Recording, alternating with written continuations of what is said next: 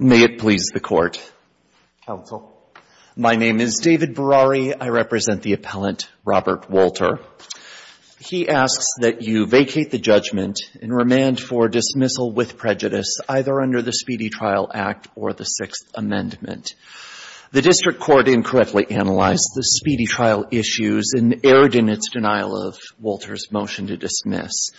Under the law of this circuit, it failed to account for the excess transportation time, leading to a misapplication of the Speedy Trial Act. The court simply did not apply Section 3161H1F regarding excess transportation. And as this court said in McGee, that must be considered. It had a different name at that time, but it's now 3161H1F. The statute says that the transportation time to and from places of examination or hospitalization, that any time that's consumed in excess of 10 days of an order of removal or an order directing such transportation, and then the defendant's arrival at the destination, which must mean the place of examination or hospitalization, that shall be presumed to be unreasonable. Under that statutory language, the orders are important. McGee looks at the order as the start of this period for counting. Here, the amended order was entered at the government's request on May 18th, 2021. Mr. Wolter arrived at the MDC-LA September 10, 2021, which is 114 days later, not counting that final day. That's well in excess of the 70 days allowed by the Speedy Trial Act, even when we shave off the 10 days that are allowed by subsection H1F. So, counsel, are you arguing that the waiting time while they're waiting for the competency evaluation is not excluded? The waiting time, he was not at the facility. And so that's still transportation time. He's in a layover period. Under the plain language of the statute, it says to and from the place of examination or hospitalization. And in all the cases we see, they're looking at it in terms of that. And even when this court was discussing Vasquez, it said, let me just pull what McGee says. And tell us you have the page number, too. Okay. So what I'm looking at, McGee page, let me find, 737 says, quote, the defendant did not reach the correctional facility for the psychiatric examination until June 18. And that's discussing Vasquez. But once he's there, if there was waiting time while they were waiting for the doctor, would that have been excludable? If he's at the facility? If he's at in LA, excludable. Yeah. Right. That's the other section that is the examination period. I think maybe the underlying idea is Congress is saying, look, if you move a person from A to B, there really aren't that many strange things that can happen, right? It's the same thing, whoever the defendant is. But once you're in an examination period, some people take shorter, some people take longer. Sometimes it's really complicated. Sometimes it's not very complicated. But they exclude that time. And the Speedy Trial Act is to simplify these things. These are regularly occurring circumstances in a case that somebody's going to make motions, so that's excluded. They're going to be transported if they have an examination. Congress has said you get 10 days to move them from the order until they arrive. It's very simple. And as I was preparing, I was looking at the Tinklenberg concurring opinion where Justice Scalia talks about, look, these first 6 factors should be automatically applied. There's really not fact-finding involved because here's an order date, here's an arrival date. I don't have to find anything. It's when we get into these complications that the government's trying to suggest that, oh, well, he was 60 miles away, but that's close enough. That's not what the law says. That's not what any of the cases have said. There's no legal support for that position. Suppose they were branches of the same hospital. You know, now we have chain hospitals. Well, that would be the facility for examination. The law doesn't say facility, does it? It says place? Place of examination or hospitalization. If he was hospitalized at a chain hospital, you'd have a different situation because he's still hospitalized. Proceed with your argument. Go ahead. Yeah. He's not in a facility that is purely detention. Proceed.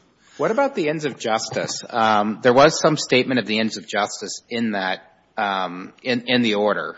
Maybe you're going to argue it was too distant and didn't make findings on this precise issue. Well, of course, he did not make any findings on that precise issue. And actually, in the order denying the motion to dismiss, he doesn't reference that section as the basis for excluding this period, as he did to other periods in time. And moreover, that violates Zedner that he didn't make the findings. But even more importantly, they had this long colloquy about their concerns about how long this process was going to take, and that they were concerned that he was going to be without his legal materials, all of those things that in hindsight, you can't just read this bare reference to the ends of justice to be a finding that, oh, we just get a free pass to the government to transport people around, because that's not what they were talking about. Those weren't the issues the district court was concerned of. But it was just the opposite. Suppose it was difficult. Suppose, they got run off the road and they're in the middle of the desert. I don't know. Come up with your strange hypothetical. Sure. And he ultimately says, when presented with, he said, look, the ends of justice. These were extraordinary circumstances. You would agree that would probably be fine. I think the better analysis would be for the government to prove that that was not unreasonable.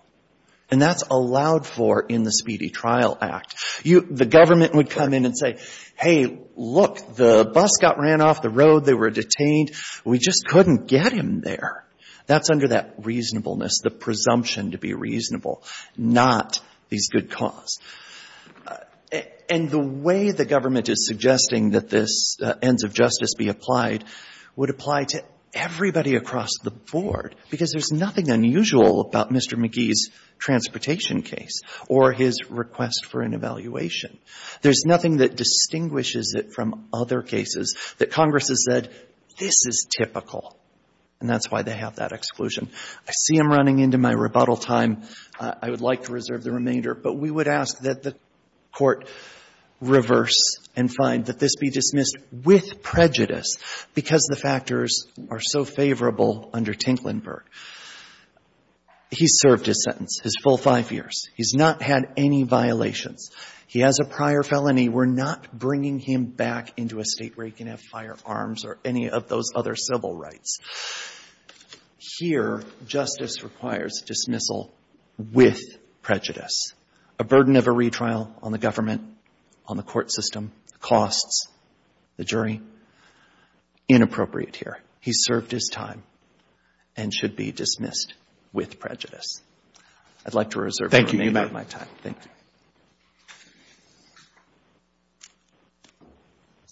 you. Mr. O'Connick.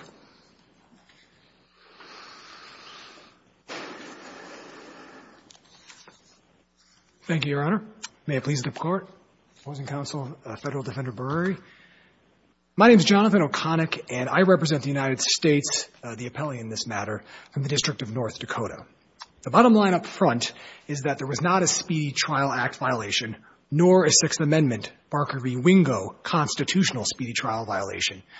And that's because, as I note in 3 points that I put in the brief that I'd like to talk about more here today, there are 3 separate bases for this Court to affirm the district court's dismissal of the defendant's motion to dismiss the speedy trial. In this particular case, we're looking at a situation where 3161H1 outlines several enumerated bases to toll or exclude time from the Speedy Trial Act. The United States position is that those are all separate, distinct ways that you can toll the Act. If you file a pretrial motion, it tolls the Act. If there's transportation, that tolls the Act. And in this particular case, 3161H1A, the competency examination provision, tolled the speedy trial clock from the time of the filing of the motion for the motion for competency eval to the hearing on the competency proceeding. We'd also say that that's tolled as a pretrial motion. The second point that I'd ask the Court to consider is that even if 3161H1F, the transportation provision, is a specific exception only to 3161H1A, the competency examination provision, that still wouldn't exclude other bases like H7, which is a separate provision that tolls the Speedy Trial Act for an ends of justice continuance. And the district court cited to that in their motions, their orders continuing the trial. Do you think it was specific enough? I think there was a reference to it, as you mentioned, but I don't know that it specifically applied to the transportation time. Your Honor, I think it was in the fact of how the court comes about making an ends of justice continuance. It must determine, even if it's just in its own mind, factors, and then later on has to at some point put them on the record. Our position is that at the status conference in, I believe, July, when Mr. Wolter returns from the competency examination, the court put its findings on the record, as well as in its August judgment, continuing the trial from August to December and then January, but it's also making findings of why it would have continued it in May, initially for why the trial needed to be continued, not just competency examination, but all of the things that go into it. I would note also that even if assuming that 3161H1F, the transportation provision, is always an exception, we would say that in this particular case, McGee and the cases that come from that would demonstrate that transportation in this case was only until the defendant went to the facility in California, not the 120 days Mr. Wolter claims he waited. That is part of the proceedings. In McGee, this court determined that the proceedings were encompassed when the defendant was filing a motion for competency evaluation. The district court issued an order. The Marshal Service, for some reason, did not get it, and the defendant in that case waits 3 months. This court said that time waiting to travel was part of the proceedings. It was not transportation. Taking that same analysis, transportation ended when Mr. Wolter received the orders, flew down, ended in California, and in his own words was waiting for space to open up. Even if it was 60 miles away, he's waiting for the facility. But that's not the place of the examination. Correct. Your Honor, that is absolutely correct. It is not the place of the examination. But the intent of 3161H1F is to deter the U.S. Marshal Service, to ensure that people aren't languishing in the transportation, not necessarily to punish mental health facilities or in areas where there might be bed space available. Had this been a situation where the defendant made it all the way to the facility but waited for 120 days at a separate wing of a hospital simply for a bed to open up, the practical consequences wouldn't be different, but the illegal analysis would be. That's why we're asking this court to determine that the proceedings, as stated in McGee, waiting for transportation to occur, in that case 3 months, is analogous to waiting for bed space to open up at the facility for the MDU. Now, we'd also state that we believe that if you look at McGee, specifically footnote number 2, that refers to McGee, even though McGee counts transportation time. We have Zavesky and Walker in 2016 that state that the entire provisions of the entire time was told from the filing of the from the filing of the competency examination motion. That told the Speedy Trial Act completely under 3161H1A. And footnote 2 in McGee, I think, gives us another basis for why each of these provisions under H1 are separate and distinct. It determined that, this court determined that even had it not been excludable under 3161H1A, it would have been excludable as a motion because the defendant in that case tried to withdraw his competency motion. So if 3161A and 3161H1D, in this case the motions, are counted in McGee, they are separate and independent. So McGee, even though it counted transportation, it never specifically said you must always count transportation.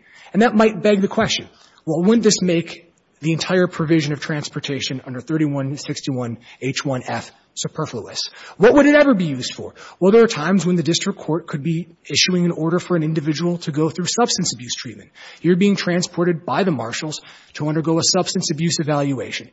You're ordered to go to an out-of-state hospital to ensure that you get the required care you need. In that case, that 10-day presumed reasonable time would kick in for those cases. It didn't mean that 3161H1F is in some way an exception to any of these other rules.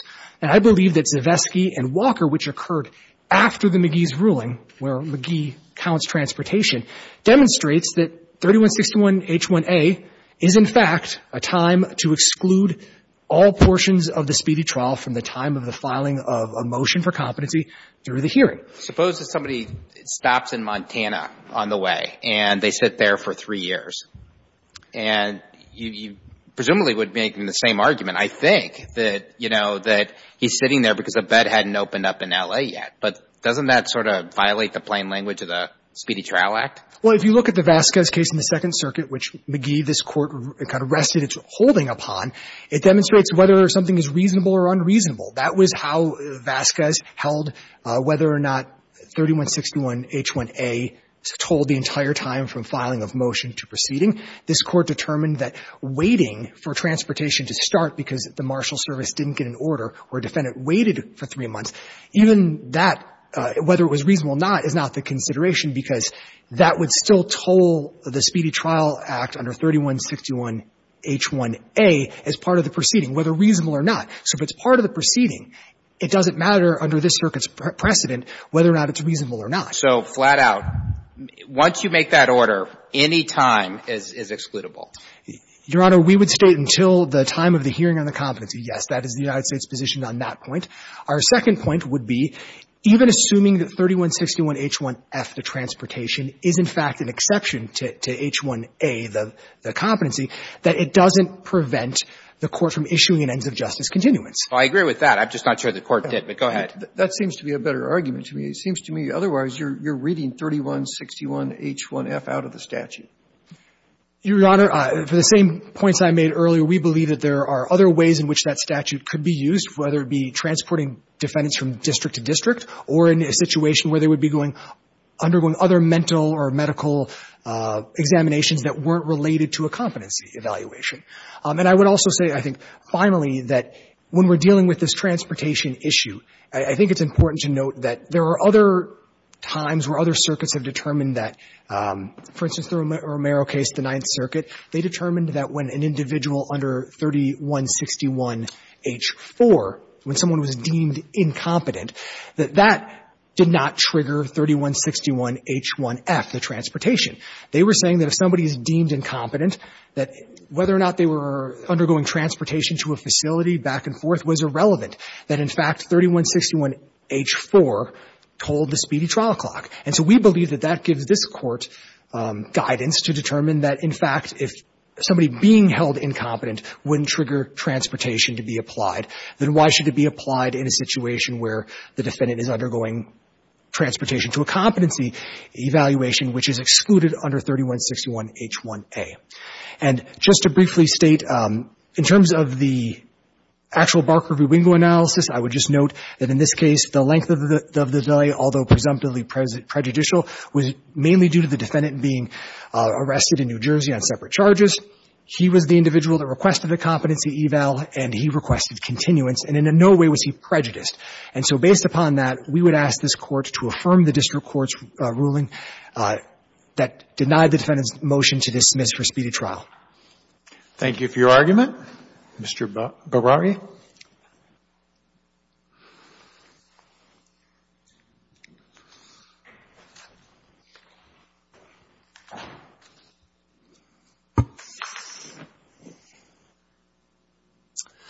Very briefly, on the first point of the government that reads H1A to exclude the period of time, Judge Gratz, I believe you're correct. They read subsection F entirely out, inconsistent with statutory interpretation. At least with competency examinations. I do think that he makes a point that if you're transporting somebody from district to district, that could apply there. That may apply there, but we're talking specifically about examination and hospitalization. And I'd also note the 1984 committee notes that I refer to on page 14, I believe, of my opening brief, that the understanding at the time was that's separate, that this time in transportation to hospitalization is counted against the Speedy Trial Act count. That was the original understanding. It's also the understanding in McGee where they count that time on his return trip and on the way there as well, but it just wasn't over 10 days. The ends of justice we spoke about earlier. There is nothing on the record justifying this. I believe the references and the fleeting references come out of the district court's misunderstanding and misapplication of H1A to exclude the entire period of time. That's part and parcel of the whole error that's occurring here.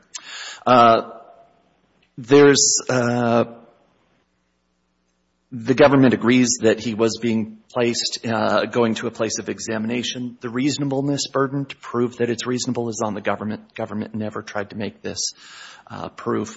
In addition, the government's argument about spending time in San Bernardino doesn't count, contradicts their position on the time spent in Oklahoma, because they say that counts. Well, there's no distinction here. Congress made the distinction. The distinction is you get to the hospital. That's when the stopwatch stops.